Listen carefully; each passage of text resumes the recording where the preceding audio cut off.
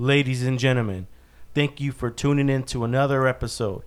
I'm your host, Stephen G. Gaxiola, and you are listening to the Raider and the Saint podcast.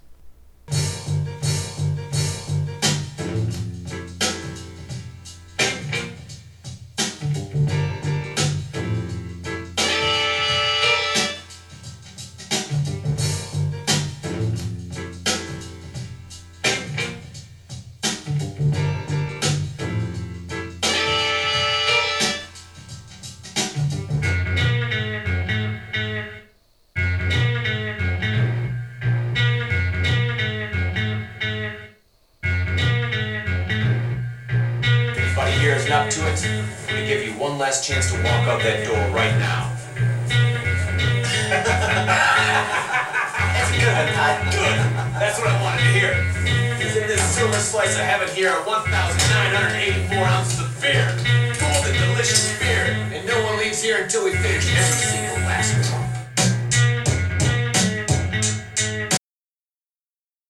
And we are back, folks. Once again, I want to thank all my listeners from around the world that tune in to the Raider and the Saint podcast. It is an honor to watch you guys look at my fat ass on Instagram and also listen to me on SoundCloud, Apple Podcasts, and Spotify. My guest today, obviously, if you're watching on video, if you know who he is, you know who he is. I'll introduce him shortly. But before we get to him, I want to let you know this is episode 134. Today's date is November 6th. The year is 2022. If you guys are looking to be on the podcast, be an advertiser or a sponsor, you guys can get a hold of me at the Raider and the Saint at Outlook.com. That's the Raider and the Saint at Outlook.com. Shout outs. I want to give a shout out to all my primos. I work at the Wimpy's Pawn Shop and also Main Pawn Shop. If you guys are looking to buy, sell, or pawn your soul, hit them up. Wimpy's Pawn Shop is located in Azusa, California. Also, Main Pawn Shop, they're all owned by the same family. All my primos. Main Pawn Shop is also located in Baldwin Park. They're literally down the street from each other. If you guys are looking for anything, tools, fix your house, whatever, tools for your car, whatever you need, video games for your kids, you're looking for jewelry, go and hit them up. Let them know that the Raider and the Saint guy sent you. They'll know who you are. But once again, shout out to the homies at Wimpy's and Main Pawn Shop. They've been taking care of me for a very long time. Those are my family. Also, shout out to my past guest, Chris Shu. I apologize if I said the last name wrong, but Chris Shu, he brought his family. He was a marijuana cultivator in Denver, Colorado. He was on the episode last week, so thank you. Shout out to you for coming through and just blessing me with your presence. It was a good time. My guest today, though, I'm going to get right to him, man. He's a busy man. He's hot on the campaign trail. Election is on November 8th. He is running for city. Hold on, I want to make sure I get that right. He's running for City Council Ward 6 District in the city of Santa Ana, California. Election is November 8th. His name is Manny Escamilla. Okay, he's been on my show twice already too, man. He has been on episode 7, and he's also been on episode 50, folks. So if you want to learn more about him, who he is, where he is, and where he is now, I would suggest to go listen to episode 7. Go listen to episode 50, and you'll learn about this guy because, listen, episode 7, I don't even know what the hell was going on in episode 7. I don't even want to listen to it, man. I'm like, what? Episode 7? I had to look back and see where he came from. But I'm really proud of him, man. I've been following him ever since episode 7. He came on episode 50. He's doing his thing, and he keeps plugging away. And that's what inspires me to keep going on this podcast, is to keep people like this I meet, they inspire me to see them posting and grinding on Instagram and social media and showing their progress and working. That inspires me to keep going too, man. And I'm on episode 134 now. And to see where he is now and he's out there, I mean, it's only an honor and respect to just get him back on the show and tell me where he's been, what he's been up to. And I'm so proud of this guy, man. I'm happy he's here. He was actually supposed to come on a couple months ago, and got COVID, and it's been going around. Everyone who listens to my show know what happened to me and my family. But once again, Welcome to the show, Manny, dude. It's an Thanks. honor to have you here, man. The floor is yours, dude. Go for it. Oh, okay. Well, no, thank you so much for having me on, man. I love the introduction, right? So just like right after the pawn shop, right after the weed dealers, like, all right, we're going right into politics. Same field, basically. No, it's Well, Santa Ana's got a little. I think they got the most weed shops in there in yeah, we all the do. cities. Yeah, no, we were the first place in Orange County that went through with the weed dispensaries, legalizing it. Yeah, because we definitely had a lot of you'd say unpermitted dispensaries in the city. It was causing some issues. And legalized it, went for it. It's been a steady tax revenue. It's actually been one of the sources during the pandemic that funded a lot of after-school programs, a lot of funding for the library and youth. Basically half the money set aside for youth out of the cannabis fund.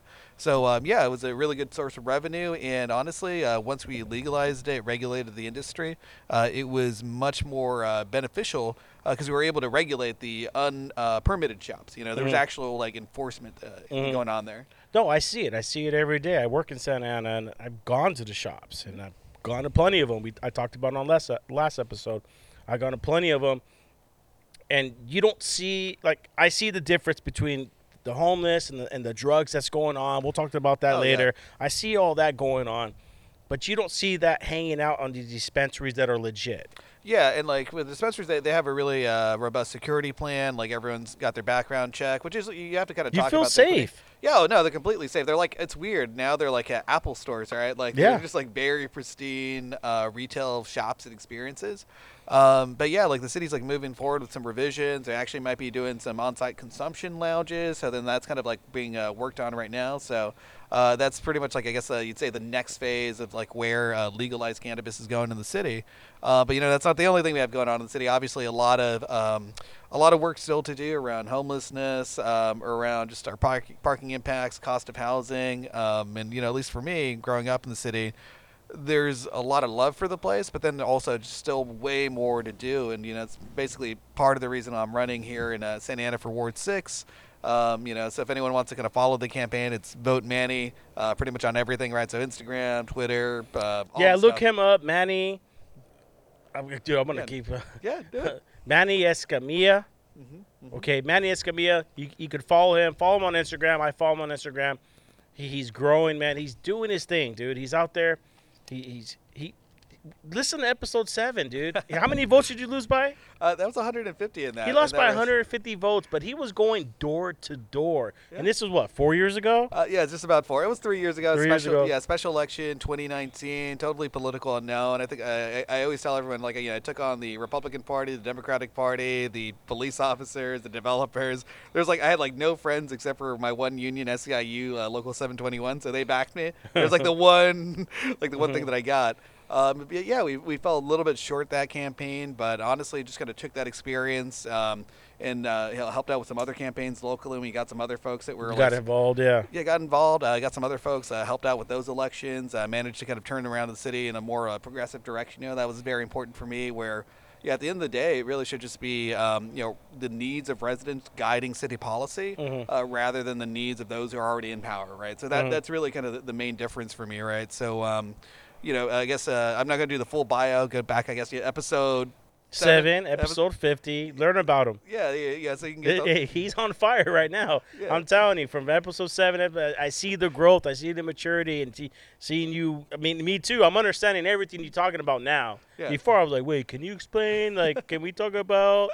Yeah, but that's the whole educational route, right? So, for me, the short story of it is, worked for the city for 14 years, a lot of the kind of background operations, and as someone who grew up in the city, I didn't like the way and the direction that things were going, right? I didn't feel personally represented by the officials that were there, so I decided to step in the ring, and obviously now I'm kind of taking my hits, and it's fun, I'm actually I'm pretty proud of forcing the other side to respond to very basic questions of To do something. yeah, it's hey, attack me on my policies, not on just whatever you're going to make up. So for me, I'm pretty proud that they can't attack on policy because, like, right now we're winning that argument. It's like, hey, rent's out of control. You have to have some kind of balance between, like, the rights of landlords, the rights of renters. You can't just randomly kick people out, like, of their homes. There is a social contract, not just like a legal rental contract when it comes to like those relationships. And I think that's something we got to figure out in this particular time and place, right? Southern California is a beautiful, wonderful place that we all want to live in. We want to end up like San Francisco, Yeah. high prices, and then you got people living in the street, just shitting on the street, and then people just, I don't even know where those people get that type of money from. Yeah, and it's tough because it's like part of it too is like it's such a high demand area, and then you don't want to build anything, so you also have to do that other side of it, right? So like coming in from a more left, progressive perspective, it's still about you also have to have some construction, right? So you have to stop having this idea that if you just pause everything will be better, because sometimes like that just ends up being a recipe for that sort of situation in SF where you have way too much demand, no units, and then like people just end up on the streets, and then you have this. So it has nothing to do with the laws and everything. Yeah. As far as like homeless, I mean, it's bad in San Francisco right now. Yeah, And I see, Santa Ana kind of like there's certain areas where I see, especially the railroad tracks and people doing, and. Are we heading? So if we don't do nothing now, are we gonna head something towards like how San Francisco is? No, I don't think you're ever going to get like that number because like the populations and kind of the general makeup's a little bit different. It's a little more spread out, so you won't have it as concentrated in particular regions. So you're talking more probably of like the Tenderloin area and like South of Market area, parts of that. Did you ever hear they had a shit app? I did not hear about the shit app. There's an app where it's like if you ever seen a human shit. They would put it on, and it was like the whole. I believe it. San Francisco. I just don't want Santa Ana. Santa Ana is beautiful, and we've done a lot of positive things, and I've seen a lot of growth, but I've also seen we're leaving people behind. Yeah, and like part of that is like there are no like units for them, right? There's nowhere you can actually tell a person like, hey, here's where you're gonna go. And like the best thing that the current system tries to do is, hey, go to the shelter system. But like with that one, it's like no pets. No in and out. So if you have a night shift, right, and you're working like at night, and you're like trying to find a place, and you're like, oh, you can't leave at a certain hour, then they'll just like take your stuff. Yeah. So like there's some like severe limitations when it comes to the way that we do the shelter system, and there's like no privacy in that thing. It's like like it basically like if you took a photo of a shelter and then you took a photo of like the men's central jail and kind of like just put them next to it, you'd see like, oh, they're actually kind of similar, except instead of having two bunks, it's only one bunk, right? Like there's just like a bunch of like cots next to each other with like no privacy, no room, everyone kind of just like in these massive congregational, like what do they call them, congregate shelters. So to me, it's like relatively simple. You move forward, you get like $50,000 RVs at most, right? You can get RVs a little cheaper than that, but park them in a like just random parking lot that you're not using, hook them up to like sewer, electrical connections, and you can actually get people on their feet in a relatively like short time frame to at least stabilize them. But those are the kinds of things where we need to have a different approach than just to say like, hey, we're going to spend $40 million on a shelter to this contractor that's going to bill us and not do the work, and then going to double bill us, and then we're not even going to talk about that publicly, because that's something that happened in Santa Ana where like we like paid for a building, the work didn't quite get done. What building? Where was it at? So this is the latest shelter. It was the Carnegie shelter. Like there was like some crazy like behind the scenes, like I don't even know that it's like made it out like anywhere, but there was like some really kind of funky like, what is going on here? How are we spending this amount of money? Yeah. And like honestly, at the end of the day, we're basically building cots, right? We're building a floor, some bathrooms, and then like basic cots where like people can kind of hang out, and then like a TV room. They're not like fancy like structures. Yeah. But they're saying, it's worth $40 million, and it's like, okay, that's $10,000. Where's the rest? Yeah, so part of it just ends up being, and it's like it's not directly 40. I have to get the number on the Carnegie shelter, but it's a ridiculous amount for like what we end up getting. So for me, I'm just saying like, so it's built already. Yeah, we have the Carnegie and we have the What's Yale the shelter. cross streets on that? Oh man, all I know is it's on Carnegie, but it's on the other side of the 55. It's like I'm trying to remember the cross over streets. there off of by Dyer. Yeah, it is by Dyer. Yeah. Okay, Yeah. yeah, I know Carnegie's right over there. Yeah, so it's like Carnegie, Dyer, other side of the 55, and then we also have the Yale shelter, which is Yeah, I know the where county that's one. at. Oh, Yeah, yeah, there. yeah, Because you do all Yale the. and Warner. Yeah. I'm a UPS driver in Santa Ana, man. I know every car. That's why I always say give me the cross streets.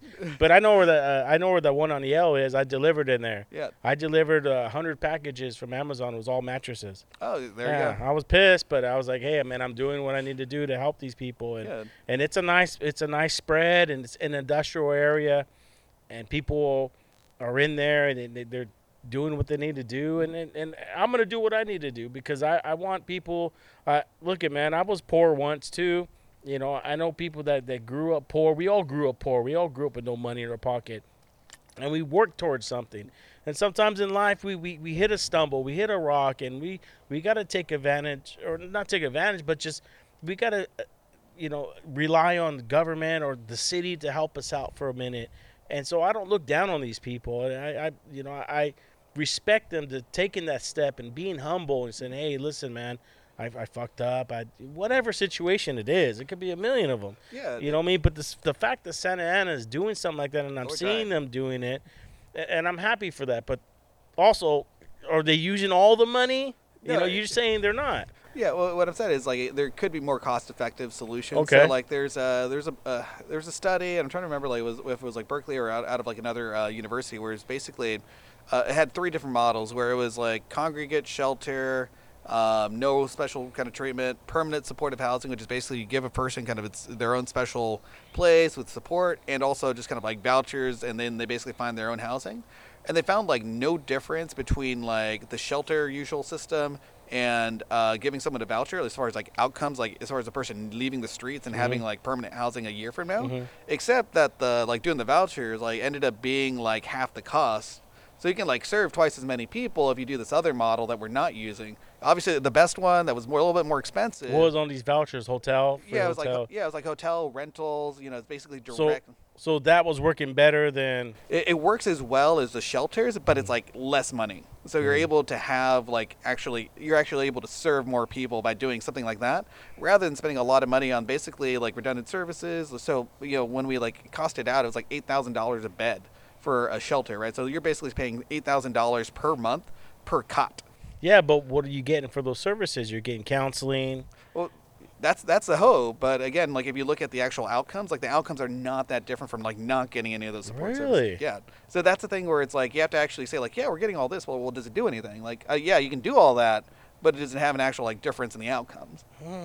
Yeah. And we can link it. So like, That's got me thinking too. Like, I recently was living in a hotel for a minute, and I was bouncing from hotel to hotels, and I was seeing certain characters or personalities, people in there, and I'm like, how they affording? I'm paying this much. How they? And then I'm realizing that they're getting vouchers and stuff like that, and then there was nothing wrong. I mean, it was nothing wrong at all. It was just. I was like, oh, okay, they're not on vacation. They're actually living here. I can't afford to live here. Yeah. Yeah, and like sometimes it's like the long-term stays are like end up being not necessarily the cheapest way that people can like have housing, but because they don't require any initial deposit, it's sometimes the only thing that people have access to. And the other thing though, you also have to kind of break down like homelessness, right? Because like right now, like there's certain like districts in the Santa Ana Unified School District where it's like 37% of the students are effectively homeless. But, that's kind of counting people that are living in their cars, living in hotels, living on couches. And that's a really big proportion of people that don't have adequate housing.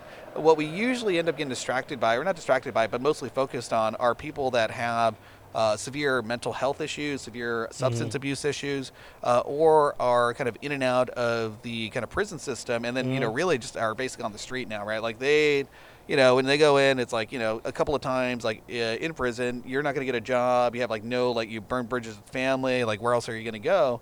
And then those are ones that, you have a lot harder of a time trying to figure out like what to do, because it's like, do you give them money directly? Do you give them a place to stay? But no one wants, ex-felons or like just to go and live in their neighborhood, right? So like that gets really complicated.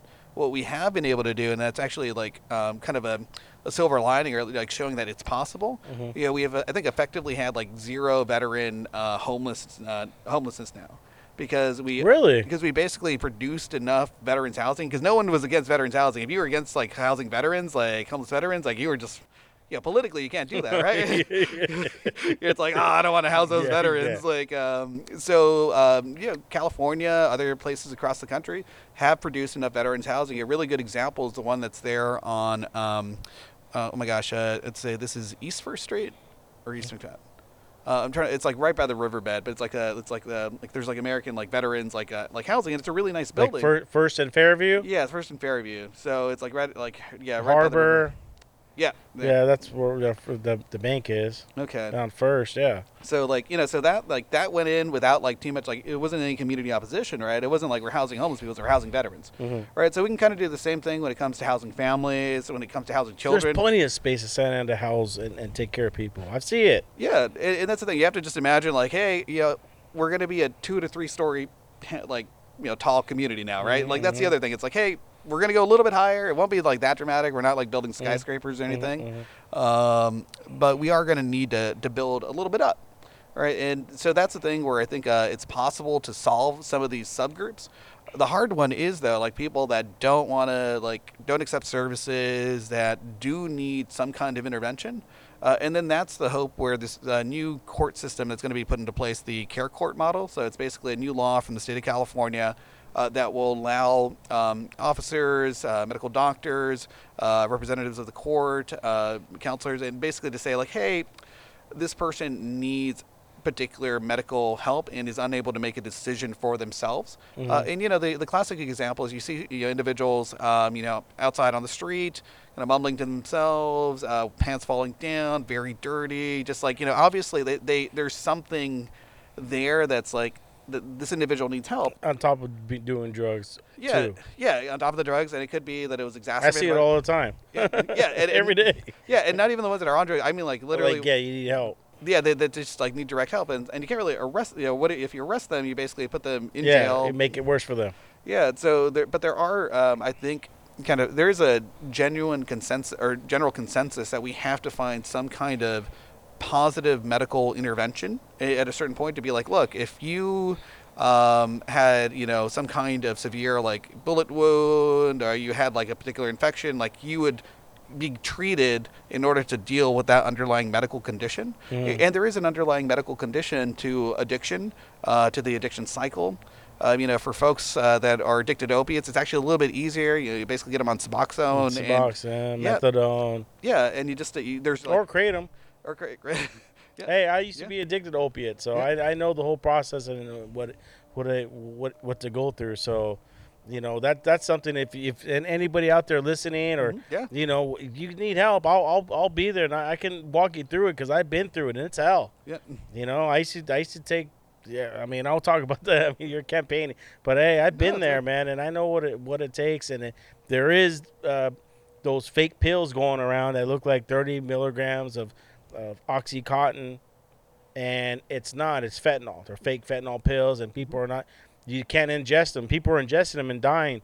But what you're supposed to do is you're supposed to crack them open, smoke it, and it's supposed to be super strong, super potent. But anyways, I see it. I see when I'm driving on route, and I see them going nuts, and I'm like, okay, what are they doing? And that's the new thing right now is these fake pills. Yeah, and that's definitely synthetics are a major like area. So there's still probably way more research that we need to do into like how to intervene in specific addiction cycles and addiction, because it is like very drug specific. Yeah, right? I think you need experience. You need people that understand what they're going. I mean, obviously, you don't know because there's all kinds of different stuff out there, dude. There's they call them broken windows, methamphetamines, and broken glass, and you don't know what they're on, and there's new drugs going in and out that are mixed and different things. So it could be one thing, could be another. The only way we can find out is if we get them, we say, hey, you want help? We can drug test them and then see, hey, okay, what we're dealing with. Because right now, when I'm driving out there, I can say, oh, they're on this and that. I don't know. Yeah. I had a guy on his all fours at the intersection of Dyer and Main Street, and he was at the intersection right there, and he was on all fours barking like a dog. Oh, okay. And just I was like, I don't know if it's mental, if he's on drugs. I couldn't tell you. Yeah. So I think we had to help these people. we gotta, you know, I don't know, man. Yeah, that's the thing. It's like That's pretty tough it is, and the like, because they don't want. Do they want help?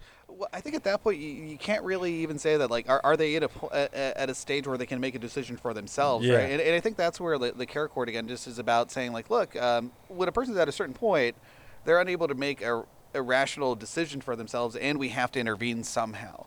So that's where it's like there might be, basically to say like you now have to kind of go on this treatment regimen, or you have to participate in these other steps that are going to be more mandated than voluntary. And I think that that's kind of what we're looking at. But it is tough because you have to kind of find that balance where we don't just automatically just like, oh, someone's acting a little weird, we like arrest them and then we like send them to like medical prison rather than regular prison.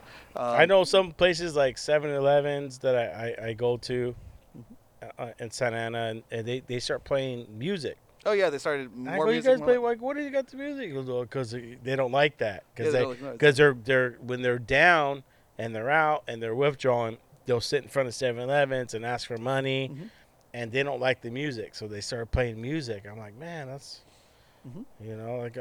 like for a company like that, I guess that's a good thing, but we got to find something to so I don't know, maybe we should set something up in front of 7-Elevens where they need help and just have a booth or something, or maybe like a little, have they have in colleges if you're getting raped or someone's trying to little call button. We should have something like that where they need help and just it's one button away. Yeah, no, I think the direction that we're probably going to, and this is at least what I would like to see, is to have those specialized treatment teams out and about pretty much 24/7, right? So right now, the only thing that you have kind of operating as far as like the state or the city or like the county goes is police, right? They're the only thing you can call, or you're the only agency you can call, like police and fire and paramedics that are, they're operating 24 hours a day.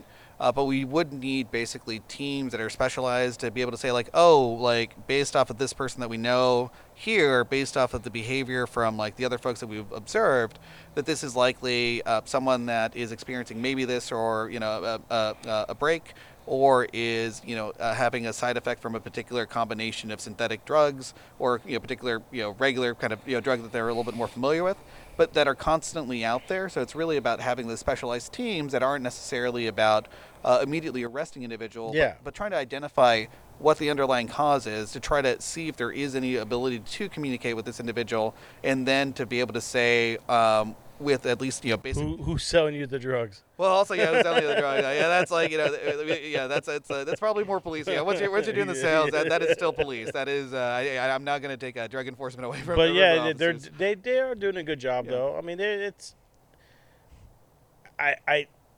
do I see a lot more homeless people? Because I'm all over Santa Ana, dude, and I see it. I'm out there every day, and I see groups of them. Is it getting worse? I think the drugs are getting worse, and the fact that they're taking these drugs and still surviving shows me that these people are capable of changing the world and being good for society. Yeah. And the fact that we're just, I'm not saying no. I mean, it's always been like that, But we're Santa Ana has been taking a step forward and doing what they need to do. And you're running for city council. Yeah, and this is like the biggest issue that we have to deal with. Really, this is the biggest issue. Okay. Yeah, so it's the biggest issue for me. It's a combination of that and housing cost, right? So for the average person, we're not experiencing homelessness directly. The other thing that they're worried about is basically rising rents and like whether or not they're going to be able to afford. And that's one thing that's upsetting too to me. Yeah, is raising the rents. Yeah, so we passed rent control. So anyone living in an older structure, they're only able to raise the rents 3% per year. The statewide level is 10%. But, that's something we fought for, and it's a 4-3 vote. So it's one of the big issues, I think, that differentiates me and the other person that's running. But there's still way more that we need to do basically on ownership, on the potential for having locally owned housing that isn't market housing. So either co-op housing that is kind of constructed directly by the city for local residents to use, things that basically aren't always about maximizing the amount of money that a particular building is like making. Well, how much of it is old money? Old A lot of it is buildings are buildings that were built back, in the 70s and 80s, and yeah, people bought them years ago, and now are just making a lot of money, even though no improvements have gone in, or there are just other kind of more speculative aspects to it, right? So it's like the entire region has a need for housing, and because there's a shortage, the cost is going up for it. But it's not necessarily individuals that maybe are building new housing. These are folks that basically bought housing years ago, and then everything that they're getting is basically pure profit from raising the rent. So I think I just was talking to a family today, and they said, yeah, like the person just increased their rent by $200 a month.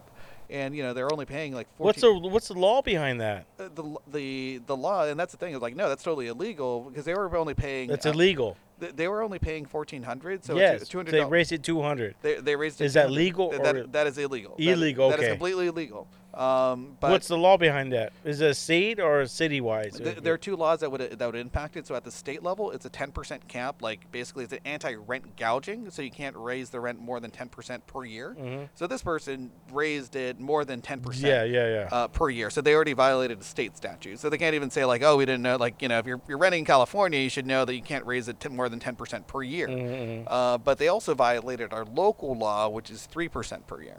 So that's where, if they followed the law, I think when I was talking to them, I think they could have raised the rent $46 a month, basically. It was like the keep up with inflation, to keep up with rising property taxes and rising, oh my gosh. Yeah, so that's like the rate. And they can also say like, oh, well, our costs have gone up, so therefore we're going to petition to raise it more. That's an avenue that's still available for landlords. But this is something where this person, immigrant to the United States, the guy works in construction. He's like, all I know is that they've never replaced anything. I've lived here 20 years. They've never replaced anything. I've fixed everything inside myself.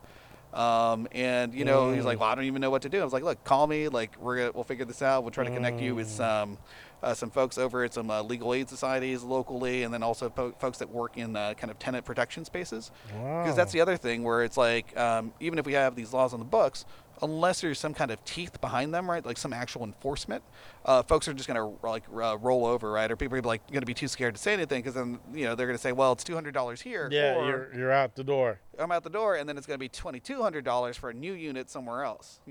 So then that's a really difficult choice that people are facing. Yeah, I like, dude. Yeah, you know a lot, man. I like that. I'm just my mind's just I'm just thinking about things like, yeah, people need to understand their laws and the regulations that are going on, and just be.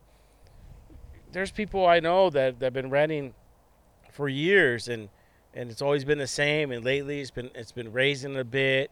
And I said, oh, okay, it's only an extra $50 a month. It's not like they're raising it $200, but when they do raise it $200, that's when you got to sit there and go, okay, I don't think that's right. There's laws and regulations, but it's not just what you just told me. It's happening everywhere. Yeah, absolutely. Right now, and people are taking advantage, and that's just the way the society we live in today, right? Yeah. And people like you who are here and running.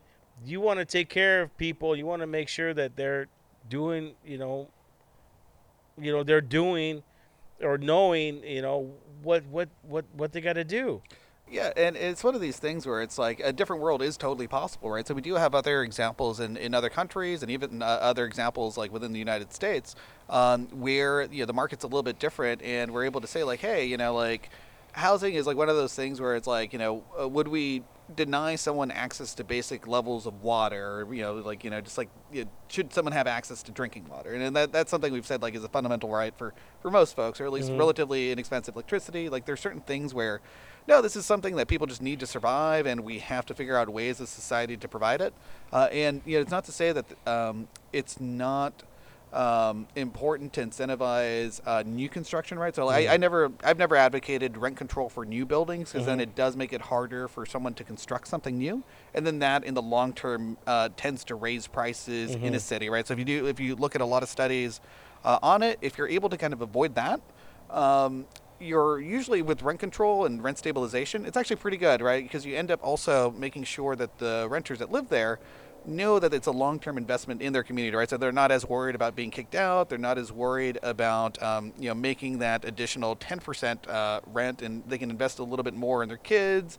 They can take a vacation. They can go out for dinner. Like things where your basic levels of stress in society go down. If not, everyone's basically trying to make it just barely for rent. What would you call that? What was that called again? So it's rent stabilization. Rent stabilization. Yeah, it's like the old And school people term. do that. There's people that do that around Yeah, a Orange lot, County, uh, without having to worry about the laws, without having to worry about. They just they just do it. you've been renting here for 30 years. Yeah. Hey, you take care of it. The rent's gonna stay the same, $800 a month.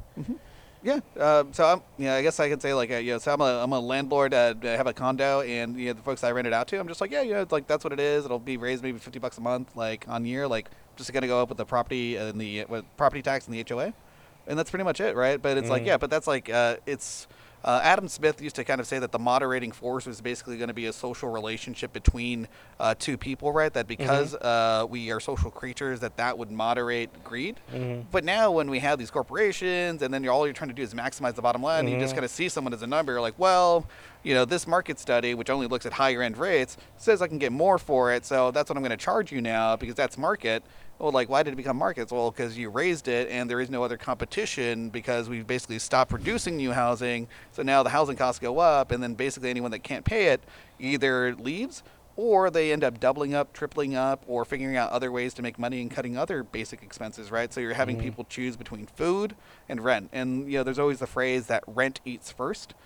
So it's like, well, like, is that the society we want to live in? And I think that we have an active choice and the ability to change that. And we have really good examples of other countries that have done that. And we have really good examples of how we can do that with good public policy. And we will get with that on our next break. We're gonna take a break. So this first 30 minutes on IG. If you guys want to listen to the rest of this podcast, we're gonna get into some really more deep stuff. And that was a great mark where we need to leave off. So once again, I want to thank all my listeners from around the world that tune in. We will be back in a second. Isaac, my camera guy, he's falling asleep over there. Sorry, folks. My guy's on vacation. We're going to continue this conversation. We're going to take a quick 5-minute break. Everyone on IG, make sure you vote for Manny Escamilla. Did I get it right? Manny Escamilla, you got it right, yeah. Santa Ana, Ward 6, Yep. right? The vote is November 8th, so we got till November 8th, right? Well, you got 2 more days, so it's tomorrow. You got 2 more days? It's tomorrow and Tuesday, man. Go and give this guy a vote, man. He's got my vote. Everyone that needs a vote for this guy, man. He's worked his ass off, and I appreciate you here. We'll be back in 5 minutes, all right? I'll see you guys, all right? Peace. We are back, folks. We are back. No more IG Live, so now I could do all kinds of paraphernalia. You guys won't even know. I'm just kidding. Danny's here. He didn't leave. He's still here. I'm still here, but no, I just see you double fisting over there. I see a bottle of whiskey in one hand and a bottle of vodka in the other. Hey, listen, man. We've been together for a while now. Not intimately, but like you've been on my episode 7. What's more intimate than another person's podcast? Yeah, no. I've been you episode 7, dude. When you came on, it was me and you. Like we didn't even know like what's going on, and I'm still trying to figure things out. And then episode 50, and I remember when you walked out, you go, "Oh, okay, Yeah. okay. I get what you're trying to do. I get what you're doing because we both come from different. I don't know. We don't come from different, but we just." You're on this side and I'm on this side. I don't know. When you said it, I understood. You know what I mean? But I don't know how to explain it. I feel like that is actually made me more confused than I was when he started the sentence. No, but like I guess for me, like I honestly felt we kind of came like from a similar background in the sense that we have a mutual friend, Daniel, right? Yeah, Danny Barrios. Yeah. Shout out Danny. Yeah, dude, Danny. He's gonna be all pumped up. Oh hell yeah, no, but it's like because it's a working class background, right? So like for me, like I definitely went on like the school track, government service, and all that. But, I started off as a machinist. So, for me, it was like, okay, it was either going to be doing all this, stuff that I'm doing now, or I would have just basically been cutting metal with my dad, right? Like that was like the track. And honestly, I would have made more money just if I would have just stayed as a machinist. That would have been like way better. But like it's just the blue collar kind of working Latino like background. That's basically it, right? So I forgot like where you grew up, but like for me it was like Border Park, Fullerton area where we are right now. Yeah. Okay, cool. Yeah. So like with me, like I grew up on down the street from Danny's, so it was basically just Highland Street, a lot of gangs, a lot of violence, and you basically, for me, I was the rocker guy, right? So I was a metalhead. So then that way I didn't have Metal to. Alchemist. And then What was it? What was your old? Oh, my Instagram, and it will go back to this. It was a Full Metal Archivist. Yeah. Yeah. So that's also my love of anime, right? So I was just like anime geek. I saw that recently. Yeah. Oh, it's a good show. It's definitely a good show. I didn't know. I thought it meant Alchemist, like Full Metal Alchemist, and then I was like, wait, I think he meant this one. I seen it, and I was like, I think you're in anime. Yeah, well, yeah, I definitely enjoyed anime, and I still do. It's good stuff. So like when I do find some downtime, then that's where I end up at. Yeah. Let's get down to the dirty, dude. I wanna, dude. You fucking been campaigning. Yeah. How long you been campaigning for? Oh man. So this whole process probably started for me about 9 to 10 months back, as far as figuring out whether or not I was going to do the run. So what made you decide to do it?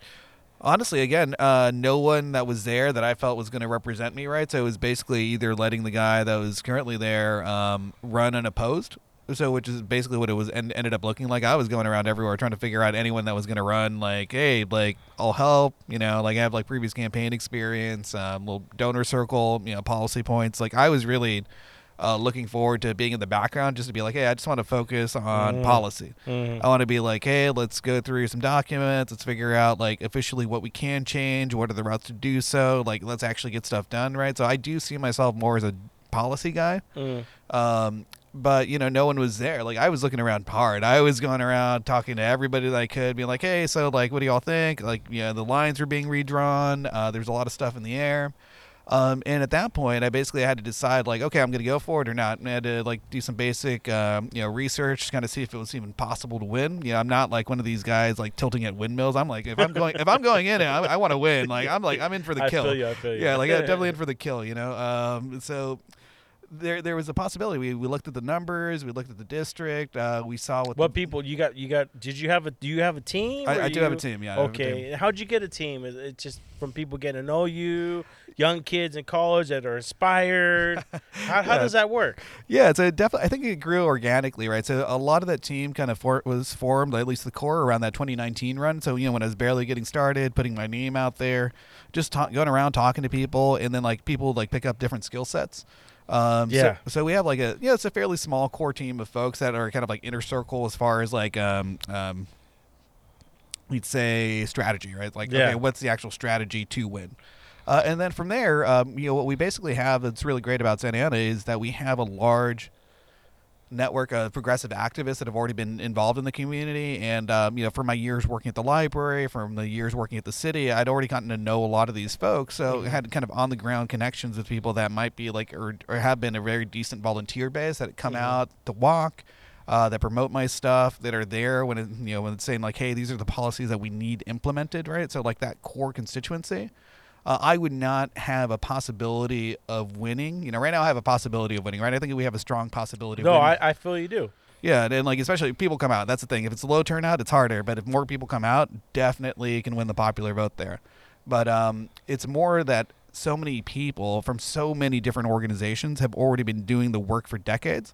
And all I'm doing is saying that work and that effort and those movements deserve a respectful place at the table. I'm not saying that they run the city, right? I'm saying that they deserve respect. They deserve respect. They deserve a seat at the table, and that their concerns are valid, and they have a history in the city that you can't ignore. That if you look at the overall trajectory of the city and kind of the policy direction that it's going into, that these concerns from these particular constituency groups are like worried about lead in their soil, worried about pollution, the water pollution and contamination that's coming in from some industrial sites, the air contamination from some of these locations along the standard industrial corridor, that folks that feel that maybe the way that they're policed isn't the best way that they could be policed, right? That there is a better way for developing community police relationships.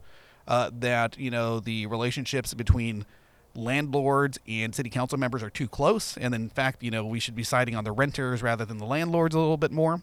And that, that there are other certain policies that the city can move forward with and investing in youth rather than only going with the suppression model.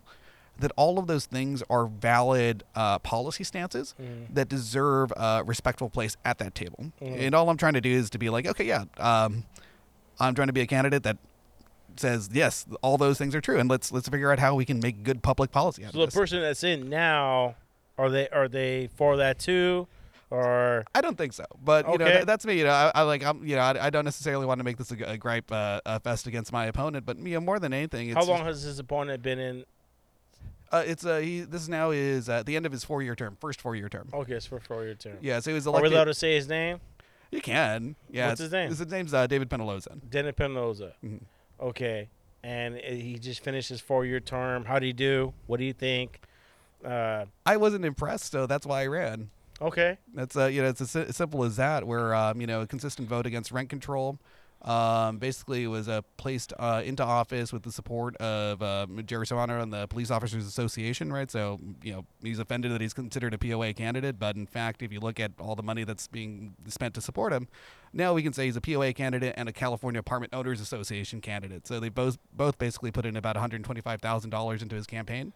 Yeah, that's what I was getting to. Yeah, so that you basically getting the support of about $250,000 in outside money to run. So that's the thing. It's like those are the I think two interest groups that are basically trying to. So interest, there's a lot. We're trying to fight interest groups. Oh, specifically, and yeah, and we've been doing that for a while. yeah, and with the. What about the mayor? Remember the mayor? You were telling me last episode a while ago. He was probably gonna air this, or somebody was gonna air it, and he said always he shows up and just put a hat on and he doesn't do anything. The mayor, is he still there? No. Well, I'm not sure we were talking about Polito at that point. I have to look back on the episode, but Polito, 3 years ago. Okay, so Polito is now no longer mayor. He lost then. So He said he would just show up, put his hat on, and just do a show, and then he would be on his way. Oh, no. In my lame terms, Okay, not yours. No. Like I'm trying to remember that conversation. I absolutely don't remember it, but yeah, I'm sure it's out there. No, but Polito actually was he was termed out, so they changed the rules so he couldn't run anymore. Oh, okay. There you go. Yeah, so he termed out. It was replaced by someone who I actually have a lot of respect for, Vicente Sarmiento. So I'm supporting him for his run for supervisor. So he was mayor and is finishing his 2-year term. So the mayoralship in Santa Ana is a 2-year term process. To replace him, Sal Tinajero is running, and I'm supporting Sal Tinajero, former council member and former school board member. So I think that you do a good job as well. But the mayoralship is really, I think maybe what I said, it's actually just a big hat. So because you don't really get that much more power. So structurally, the city of Santa Ana is a weak mayor form of government. Okay. Basically, it just means that the city manager, so a professional executive, runs the city operations. It's not the mayor that does it. And the mayor doesn't have any special powers other than running a meeting. Yeah, that's the way you said it. Okay, yeah. Yeah. You said it the same way, yeah. Okay, then there we go. Yeah, you meant by big hat. Yeah, so he has a bigger hat. Like that's but the mayor has a bigger hat, and they have to run every 2 years. They actually changed it now, so it's not. It wasn't like the long term you was having. It was like, okay, we gotta. Yeah, they got to switch it. So now, really, the most you can do, I think, is 20 years on the council. So Okay. so now there's a term limit for 20 years. In fact, there is another ballot proposition that Santa Ana voters are going to be able to vote on for having similar term limits for school board members, because that actually hasn't been in place. So there are some folks that have been there for 30 years plus as well. Yeah, on the school board. It's I wish we can do that for the national. When it comes to what we're going through right now, we got our national. What is it? The midterm elections coming out. Oh my gosh, yeah, the midterms are going to be crazy. Oh man. Go. No, I was just gonna say, honestly, because I've been running my own campaign, I've had to ignore a lot of the midterm stuff. Normally, I would have been in there looking at all the polls and being like, oh my God, what's going on over here? And in most election cycles, I'm donating to particular candidates that I think might be able to do something well, in another district, because I'm okay, cool, you might be a swing vote and you have a good shot. So I'll lend my support from here. And this time, I'm just oh no, I need all my money for my campaign. I mean, how much does it cost to campaign? I mean, the first time you did it, you hit the pavement and you're going door to door. You've grown, and then not just grown like matured, but people knowing you, who you are, operation. And, it's an and you be operation. grinding. But let's go back a bit, right? Yeah. When you lost, you were working for the library, right? No, so at that point, I was working I worked for the library for 10 years. And then you got hired at Oakland. So city manager. Well, it's a city manager's office in Santa Ana. 3 years in planning. Okay. Then I ran for council after leaving the city. I was like, okay, I didn't want to be working for the city and running at the same time. I thought that was a conflict. So then I stepped away from employment with the city. That was 2019. And then basically I just ended up after leaving Santa Ana and losing by 150 votes out of a city of 330,000.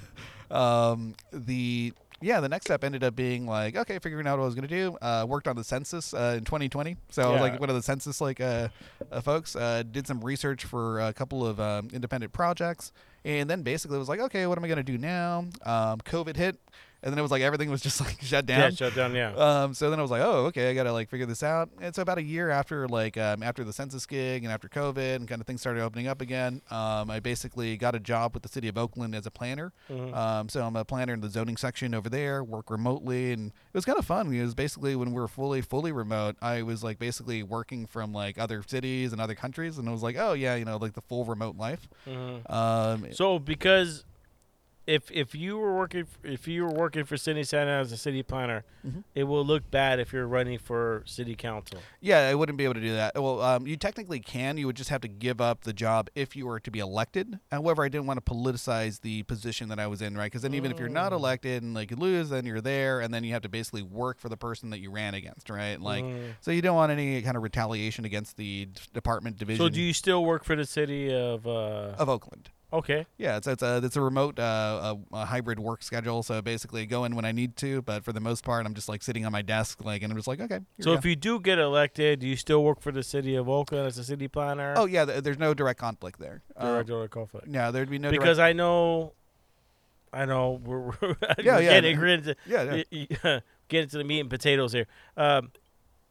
That's one of the things, the smear campaign they're doing against you. Oh yeah, and it's a big thing. If you guys are not on IG or don't know, there's a smear campaign going against him. Is that he's an insider and it's communism and there's a really good artwork with you with money and everything. Yeah. And I wanted to know what was going on, and you just explained it. But like that's what they're using against you. Is that go ahead? Yeah, no, that I work for a different city, and basically that I'm not from here, right? So I'm not from Santa Ana, which is like pretty funny, right? Because like what I do in my spare time is work on a history of Santa Ana. Basically worked for it directly for 14 years, and worked on the political side for 3 years. I've been a commissioner on different commissions, helped write some of the policies when it comes to the Arts and Culture Commission. Basically, let's see, all my schooling was here. Graduated from Santa Ana College, graduated from middle college at Santa Ana College. And it's like they think you're an outsider coming in and taking over their piece of land, and this is all coming in from attacks from Sacramento, basically, right? So these are that particular attack, I think was it's two actually, so two-pronged. One is from the California Apartment Owners Association. Okay, and they're basically notice. Yeah, they're basically the ones that are trying to remove rent control, right? So they spent $600,000 trying to like take it out, and I was one of the people. They know me because I was one of the people like blocking their signature gatherers, so they know exactly who I am. They know that I've been involved because I was there blocking their signature gatherers when they were lying to our community after they said, literally, they had people out there saying, oh, sign this for rent control, when it was to take it away. Really? Yeah. So they know who I am. Like I've interacted with like their executive director, who's like the former I think it was the former chief of staff or like one of the Republican supervisors here. Yeah, they're not dumb. They know like the specifics. It's just like what they think that the best line of attack is. Wow. Mm-hmm. Oh yeah, no, like so, I seen it when you showed me when you posted the video on IG, and I'm like, man, they're really going after him, dude. They made the pictures and everything. I was like, damn, dude, that's.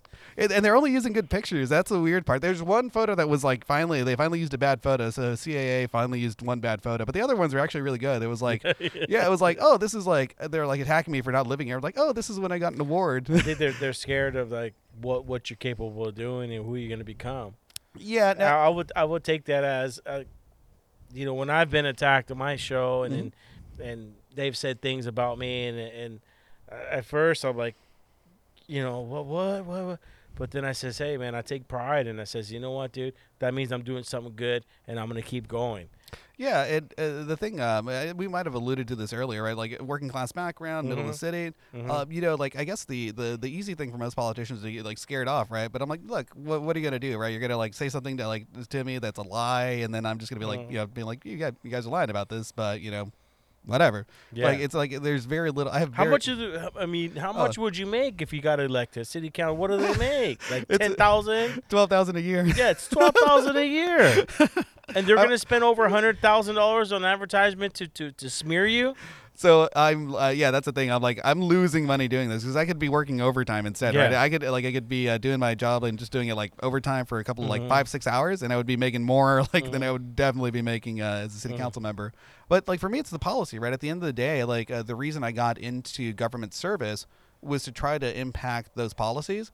I just got to the point where I thought it was going to be easier to convince 5,000 residents than it was to convince 5 people in my department that a policy was a good idea, right? Because they would basically say like, oh, we don't want to talk about that. That's not something that we do here. Rent control is totally off, off the radar and like not something that you could even talk about as staff. We'd be like, hey, the residents are asking for rent control because they need some form of rental stabilization so that they don't end up being displaced from our community. And staff and like higher up management are like, oh no, we don't talk about that. The council doesn't support it. And it's a non-starter. We can't even bring it up, right? And I'm just saying like, well, it's going to be easier to convince 5,000 other people out there in an election that that's a good idea for this particular community. And that's the direction I took, and I'm very proud. And I'm not sure that was the only thing that led to it, but I know that I did what I could to try to make that positive impact in the community that I care about. And now I'm being attacked for not being from here. Again, very disingenuous attack. But if that's the worst they could find, I'm like, oh, that's pretty good, man. You guys actually have pretty bad research because there's so much more you can attack me on. It's like, no, it's like there's so much more. Yeah. It's the policies that you back, and I totally back them. We got to take care of our own, to sit there and try to raise rent and go over it. Just to make money for who? When we create a community, we create things that bring people in. Yeah. I had my own studio in downtown Santa Ana, and I live in Fullerton. And I drove from Fullerton, and then I would go and walk around and I would hang out in Santa Ana. And I work in Santa Ana. And when you want to start pushing them out and I want the rent control and all that, that's what are you trying to do? Yeah, and that's the thing. Like, for me, it's one of these policies of just like, look, it's a difference in policy, and it does impact people differently. And there's I think valid critiques that you can have on it, but no one's having the debate on the valid critiques, right? No one's talking about like, well, you need to chain it to the CPI rather than not. You need to make sure that there's like immediate reimbursement. You need to have like better representation on the rental board. Like, these are things that, if they were smart, they would basically say like, okay, these are the things we're actually going to start talking about back and forth, and like basically ensure that protections might be there for the folks that they represent. Landlords. Everyone should have a seat at the table. Yes. But that's not what they're doing. They're basically saying no, it's our way or nothing. And then we're saying like, look, that's not the world that you're living in anymore, and you have to accept that reality. But they're not accepting it, so they're going down like, and right now at this point they're just burning cash. So like, I'm actually pretty happy that I'm burning their cash. I'm like, fine, then you guys are gonna like keep doing this, and like I'm not gonna go away. So it's all money against. Yeah, it is. It's old money and old power. Wow. And so like, that trickles up. Oh yeah, totally. Trickles down. I mean, you know what I mean. Oh yeah, and especially after Citizens United. So I always say that I think that campaign finance reform should be a nonpartisan issue. That Republicans and Democrats should get on board with this whole thing. That we should be getting as much money out of politics as possible. When you have, I think right now it's like a couple of billionaires and millionaires that are spending like a vast majority of what money is getting spent on politics. I think that that's destructive for democracy. So I do support anyone that's doing that right now. I do think that there are a lot of folks on the Republican and Libertarian side even that are kind of supportive of figuring out ways to have money outside of the way that we do it now, where it's basically legalized bribery, in my opinion, right? Yeah. It's like, someone can Lobbyists. someone can accept $150,000 in support Mm-hmm. from a particular agency and say like, oh, they never gave me money directly. Yeah. Yeah, it's like, oh yeah. Yeah, they never did. Yeah. And no, I agree. It's been going on for way too long, and you see it on the news, right? Mhm. You see, CNN and Fox and this and that, and everyone's sold out. And when you want to go to liberal media, they take that down, and we start new things such as Rumble and other places. I'm not saying that I go there and all that, but I've been there in the foot of the helm and seen people like right wing extremists and left wing extremists, and I've been on both sides, and I've seen it, and I've seen the way our media is running. And especially with Elon Musk taking over Twitter, that's a big thing too. Yeah, it is, I yeah, mean, it's we can talk about that too, but I've seen it, and I'm over it. I'm all about the truth, and I'm tired of people trying to corrupt me and try to persuade me to learn this way or this way. I want the truth, and you that I've known for so many years, you want the truth. You want people to be successful. You want people to have the opportunity to grow and make their lives better, and that's why you're on the show, and that's why I envy you for what you're doing, man. You know, No, thank you. But it is possible to fight against this, right? And that's the thing. I do believe that, everyone kind of. Oh, okay. So no, like I do believe that there's like a certain basic amount of belief in this country and democracy in general. So like, you have to defend that, and it's not necessarily anything that you do in any kind of extreme way, but even just at our own like homes, in our own cities, in our own local communities. And so that's part of what we're trying to do, and part of it ends up being again a belief in democracy, in the sense that everyone should have a voice in the way that we're governed, and I think that's the foundational like belief, at least what I was raised on, right? It's like everything else, all the patriotic stuff that you kind of get instilled with, that is still something I genuinely believe in, and I think that's worth fighting for. It's never or not necessarily ever been perfected in this country, but we have the ability to move towards something that is more close to the ideals that I was taught, and that's all we can do in our own life, right? And if we do believe in those principles, we have to do whatever is in our power to enact that. And I think that money in politics to this amount that we're seeing, even at the local level, is fundamentally at odds with it. We literally have had, I guess, over $1 million spent by our local police union on our elections, right? They're like basically like 90% of our local spending when it comes to elections here. And that's something that would be troubling. No, I think that, it's not necessarily to say that they have no voice. I'm just saying that, if it's only going to be a lot of money kind of being thrown in from one organization, if I was to say that, one organization gets 90% of the resources when it comes to an election, is that a fair election? I just don't think that it is. And, so people can disagree with that, and like some folks there should be a cap. Yeah, I would say so, like some kind of reasonable cap, and that doesn't have to be anything crazily like, small, but it should be something reasonable, right? Like, hey, yeah, because how are you going to compete? Like, I understand where you're coming from. If I'm trying to get someone elected and I start my own podcast and I only have so many people viewing, I'm not going to compete with someone from CNN. Yeah. Yeah, and they're going to say like, oh, that's democracy. CNN wins. It's like, well, is that democracy? I don't think it is. It's an oligarchy, like, and again, we have, the right to political representation. And I think that, this effort that I'm doing, and the kind of like my life's work, is that, look, I'm trying to serve the people in the community that gave me so much. And at the end of the day, it comes from a love of my fellow residents. And, I can't fix the whole world, but I can try to make, I always say, 27.3 square miles of the planet better. And that's my own little community, my own little town. And again, getting attacked, from not being from here, that kind of rolls off the back. That's kind of funny to me. That's like, oh man, this is like the worst possible attack. I think when you made it when you get attacked like that, because I was cruising my podcast until there's some things that's happened to me, and then me personally, like, what the fuck, dude, and then I go, okay, I know that I'm doing something, and I'm doing something positive, and I'm making a splash in it. So I would take that as, you know what I mean? Yeah, no, it's definitely it's a badge of honor for sure. And again, like I challenge anyone to debate me on the principles, right? Like it's There always, you go. He just said it right there, folks. You guys wanna debate Manny? Mhm. Uh, you know, the election's probably pretty soon. It probably Pretty won't soon, happen yeah. soon, but Escamilla.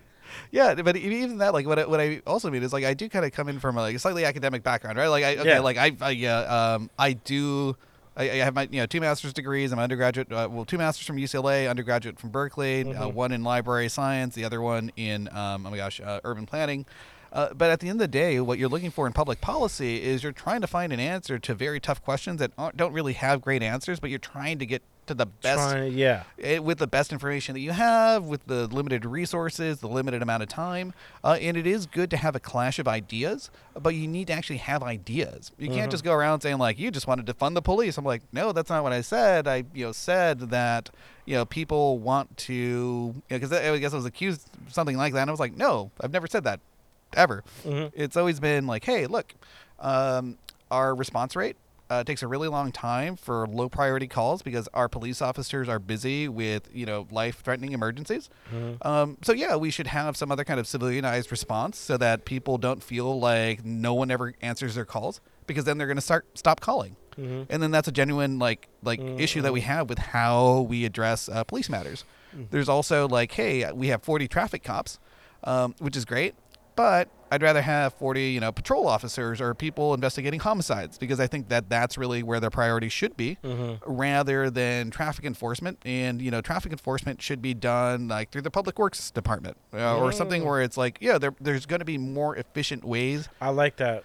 Yeah. It's like, right now it's like, a very common complaint. Someone double parked in front of my house, or in my driveway. It's like, oh, we can't send an officer over there. It'll be like 20 minutes, 30 minutes. Like, well, 20, 30 minutes, the guy's going to be gone. The car's going to be blown up. Yeah, like, there's like, there's nothing there. But it's like, okay, but now we're at the point like, okay, well, can like they do a remote report? They go out there, get all the basic information. There's like that. We don't do it so that it's not safe for anyone. But like, oh, well, do you have a license plate? Do you like have photos? It's like, there we go. Yeah, and then you send off a ticket, and then everyone knows that, hey, you're going to get remotely reported or something, where it's like, look, officer doesn't necessarily have to go out there, but they know that there's a penalty then now being issued, to this particular person for this traffic violation. But again, it doesn't require you to physically move a person from like one side of the town to another side of town. It's like something you do in a more efficient manner. I'm not saying, and there are little like legal. There are definitely legal issues and like process and chain of custody when it comes to evidence that we have to work through. But those are the types of ideas that we need to start discussing, rather than just saying we need to hire everybody that we possibly can, because the thing It's that too much for us to. we can't afford it. Yeah. It's like there is a limit to the budget. I'm going to give you an example. One of my customers, one of my homies, shout out to Julio. He lives in Santa Ana. I mean, all my customers live in Santa Ana. And across the street from him, one of the guys is a tenant. He rents out one of the back houses. You know how they are, Santa Ana duplexes. He's an alcoholic, the guy that rents in the back house, and his music plays loud. It's loud. It's so loud that he can't sleep for days. And he's across the street. It's the way the music echoes, and he plays that rap music. The rap music, and not that he plays that. He plays rap music. Okay. Yeah. And so he's in the back house. He's playing it, and my customer, he's on the other side of the house. And it's so loud where like the cops have come, the neighbors have beaten him up. They've broken and beat the shit out of his car. God damn, like, and he drinks bottles of vodka, and he just plays music all night. He goes for days. Okay. And my customer, he goes, I haven't slept in 3 days. He's got bags under his eyes. And I go, man, why don't you we call the cops? But he's got cameras. They show up. They turn the camera. He turned the music down. He plays stupid. He goes, I go, why don't you go and beat his ass then? We've done it. He doesn't care. He's got no teeth. He goes, he just keeps doing it. All right, And like, I cannot you get recommend it? physical Yeah. violence to anyone. But I That's mean, just- yeah. those scenarios, and I go Yeah. call the cops or go to the city meeting, and so finally the owners he's got him getting evicted, right? You know, he's doing that route. He goes, but he's never gonna. He goes, he's never gonna leave. Yeah, and That will take years. He'll just keep dragging it on. yeah, well, actually, it probably won't take years, but it is a process, and you do have to have like a fair eviction process. But yeah, that's something where instead of it being directly like sending officers all the time, then you deal with like, okay, now it's more contacting the property owner to be like, hey, there's a violation of the lease, and then like, that eventually it seemed that was the solution in this particular case. But yeah, like there is a different way of handling the situation because It's every day. Every time I see him, I go, "Did you sleep tonight? Did you sleep last night?" No, man. He was playing his music, and like I'm trying to help him. I'm like, Yeah. "Well, won't you call the city? Won't you?" He goes, "We've done everything, dog. We've done everything." He goes, "He just does. He doesn't care." And it's not a very good neighborhood. well, it's a Santa Ana. Yeah. I mean, there's still some in there that are like that, I guess. Yeah, no, because it's like, for me it was always reasonable. Like, I actually do like certain parts where it's like a little louder, like, and because I'm like very very used to it.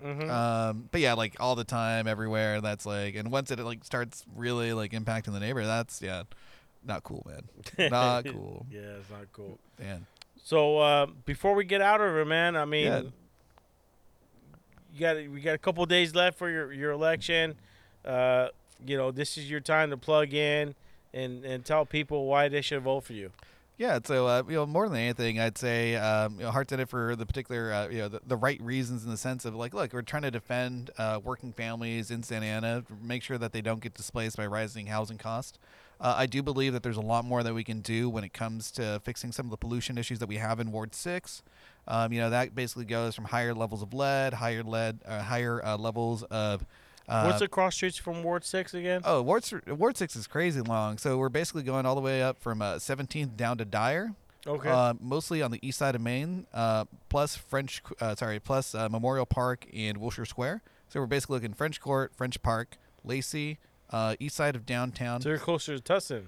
Yeah, Standard Mini, all the industrial side, right. Denadel High, Madison Park, and then again Wilshire Square and Memorial Park. So it's pretty Wow. like it's lumpy. That's a pretty rough. That's the elbow. Like, you ever heard of Harvey's? Yeah. Yeah, I picked them up. Oh, okay. Yeah, I picked them up every Saturday.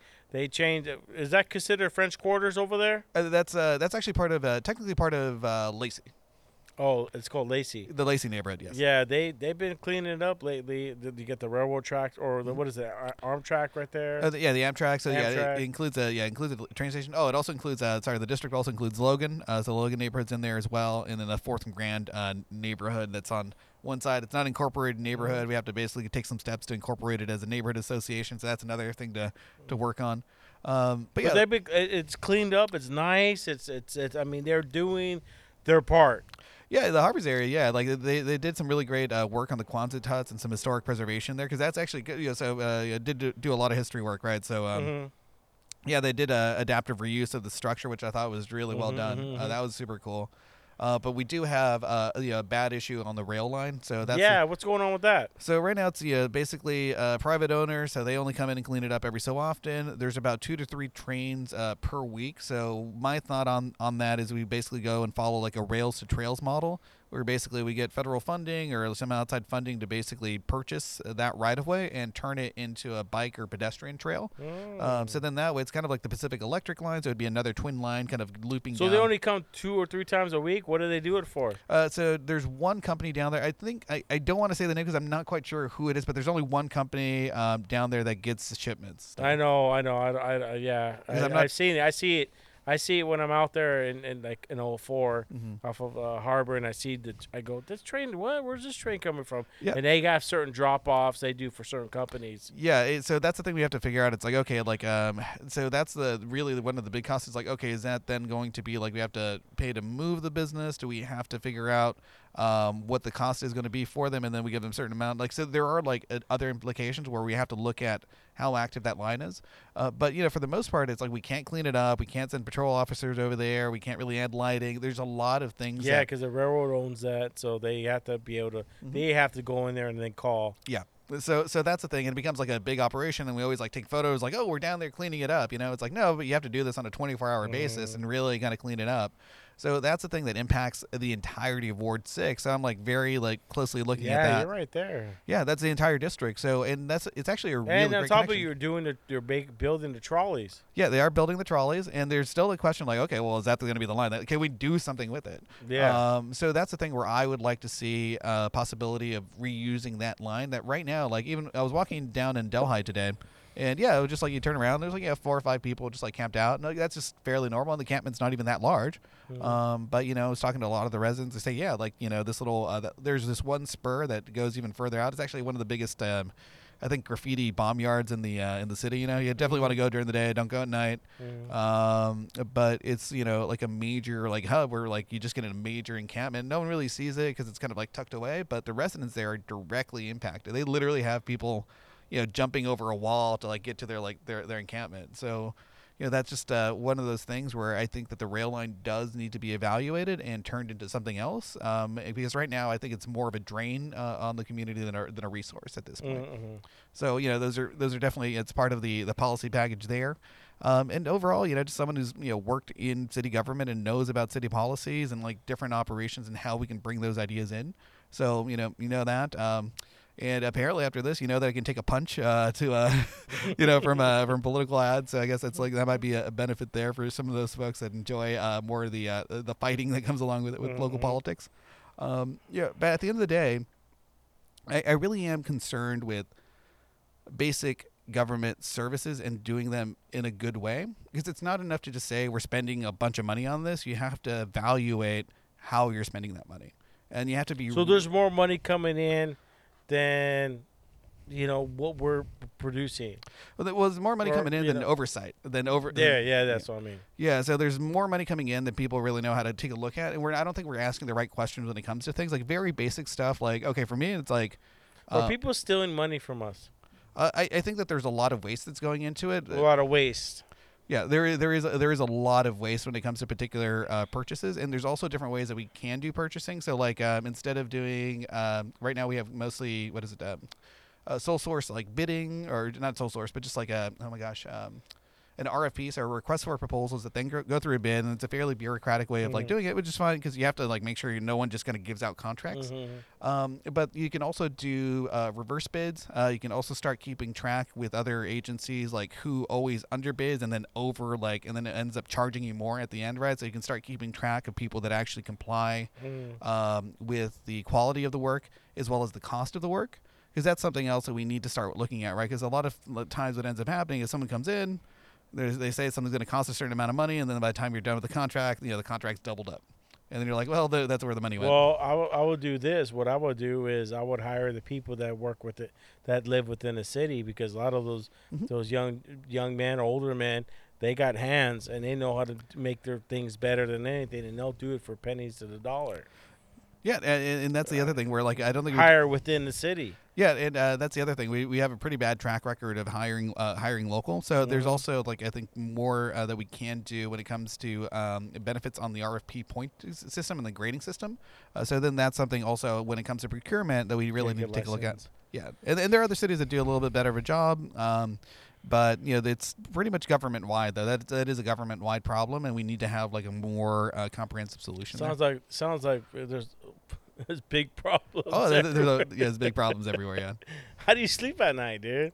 Oh man, like for me, I enjoy the work. I do. Okay. I really do enjoy this because at the end of the day, it's like you're doing what you need to do. You're doing what's in your heart. Yeah, and it's basically like how do I apply like my specific like quirks and talents to like help other people, right? Because I can go around and just like be very like my natural state is being introverted. People don't necessarily get this about me, but I'm fairly shy and I'm fairly introverted, and I like spending time alone and like quiet environments, and Me too, dude. Yeah. Yeah, I'm a UPS driver. I'm by myself all day long. And I get to talk to people. I'll let it go. Yeah. But most of the time I'm just by myself listening to music. Yeah, and I just wanted to stack books. The way they got started in like local government, and I just wanted to put away books in a library. That was my first job for the city. It was just like just like putting away books. I'm like, all right, I'm gonna shelve these books. So like at the end of it, it's like I can do this and contribute, or I can just like walk away from it and see like, yeah, this is not worth the hassle. Yeah. But like things that are that are really worthwhile in life, you have to fight for, and this is just one of those fights. Hey, I got your back, dude, no matter what, man. And I'm very proud of you, dude. And I've been watching your IG, your stories, and them making all kinds of nice murals of you and just smearing campaign you. And you going back at them and going, look, they gave him $117,000. And this is what I'm working with, measly 8,000 people that have donated. Like, you're going against people like $117,000. What are they doing with the money? Like, what are they? Like that's crazy, and you battling and you doing what you're gonna do, man. You're a soldier. You're someone that I admire, dude, and I look up to, and you push me. You push me when I see what you're doing, and like as a podcaster, you're pushing me to keep podcasting and keep grinding, and like. Hopefully I influence you a little bit or inspire you a little bit, man. But I'm so proud of you, man. And I'm rooting for you November 8th, folks. If you haven't voted in the city of Santa Ana, everyone who listens to my podcast knows I'm from Santa Ana. I deliver there. That's my home. That's my second home. Yeah. And I love Santa Ana, and I root for Santa Ana every day. And Manny, before we get out of here, man, say your piece. Yeah, no, it's like I definitely got a couple of shout outs to end up with. So, definitely if you're not in Santa Ana, but you're still in the Central District, vote for Vicente Sarmiento for supervisor. If you're anywhere in the city of Santa Ana, South Tinajero for mayor. If you're not in my district and you're also kind of up, like Amalia Mejia down in Ward 2 is a really great candidate. Let's see, she's in Ward 4. The Ward 2 is Ben Vasquez, who's been a great teacher to a lot of kids over at Valley High School. And really just a lot of support that's kind of coming in from the California Working Families Party, the cooperative campaigns effort, a lot of volunteers that have been out there sweating and grinding with me as well, man. Like we are like literally just door to door. The great thing about this, and I can say this now because it's like nice and towards the end, they can't do anything about it now. We knocked on every single door in our like universe twice. Like personally at this point, I think we've talked to over 1,000 voters directly myself, where I'm just out there getting to know stories, families, and at the end of the day, like I am proud of the work our team did, and I know that we like tried our hardest, and we're gonna see what the results are.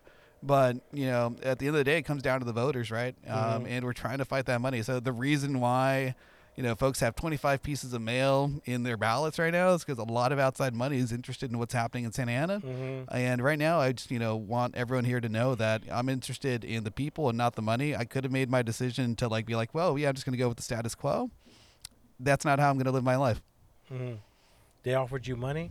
No, it's just easier. It's like one of those things where if you just back off an idea, don't fight it, and then you're fine and good to go, right? It's like no one ever says here's a pile of cash. It's more of a hey, we'll support you.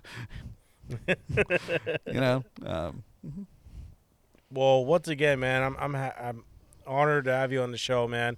I'm very proud of you, and everyone is listening to the show, man. If you're from Santa Ana, from Ward 6, put your vote in. If you don't have a ballot, go out to they have stands out there. Yeah, the voting center. So the Delhi Center, the Musicians Institute, Roosevelt Walker. You can all walk in. I would say Monday is going to be clear. So if you do get this tomorrow, it'll be up tonight. Yeah, it'll be up tonight. So Monday is going to be nice and easy. Tuesday it's going to be a little chaotic, but if you have your ballot, you can also just drop it off in one of those boxes. There's a few of them all scattered throughout town. But listen, if I lived in his district, he'd get my vote. I'd vote for him twice. This is one of my good friends. I don't talk to him all the time, but he's a member of this podcast. He's family of this podcast. He was on episode 7 and episode 50. I love you guys, man. Thank you so much for tuning in this episode. You got anything else before you go? No, just thank you for having me on, man. Yeah, Appreciate dude. it. Anytime, man. And I'm praying for you, and I'm rooting for you. And let's go, man. Let's get this guy his win.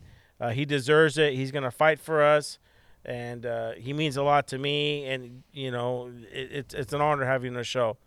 Once again, I want to thank all my listeners from around the world that tune in to the Raider Saint podcast. I love you guys. I'll see you next week. All right, peace.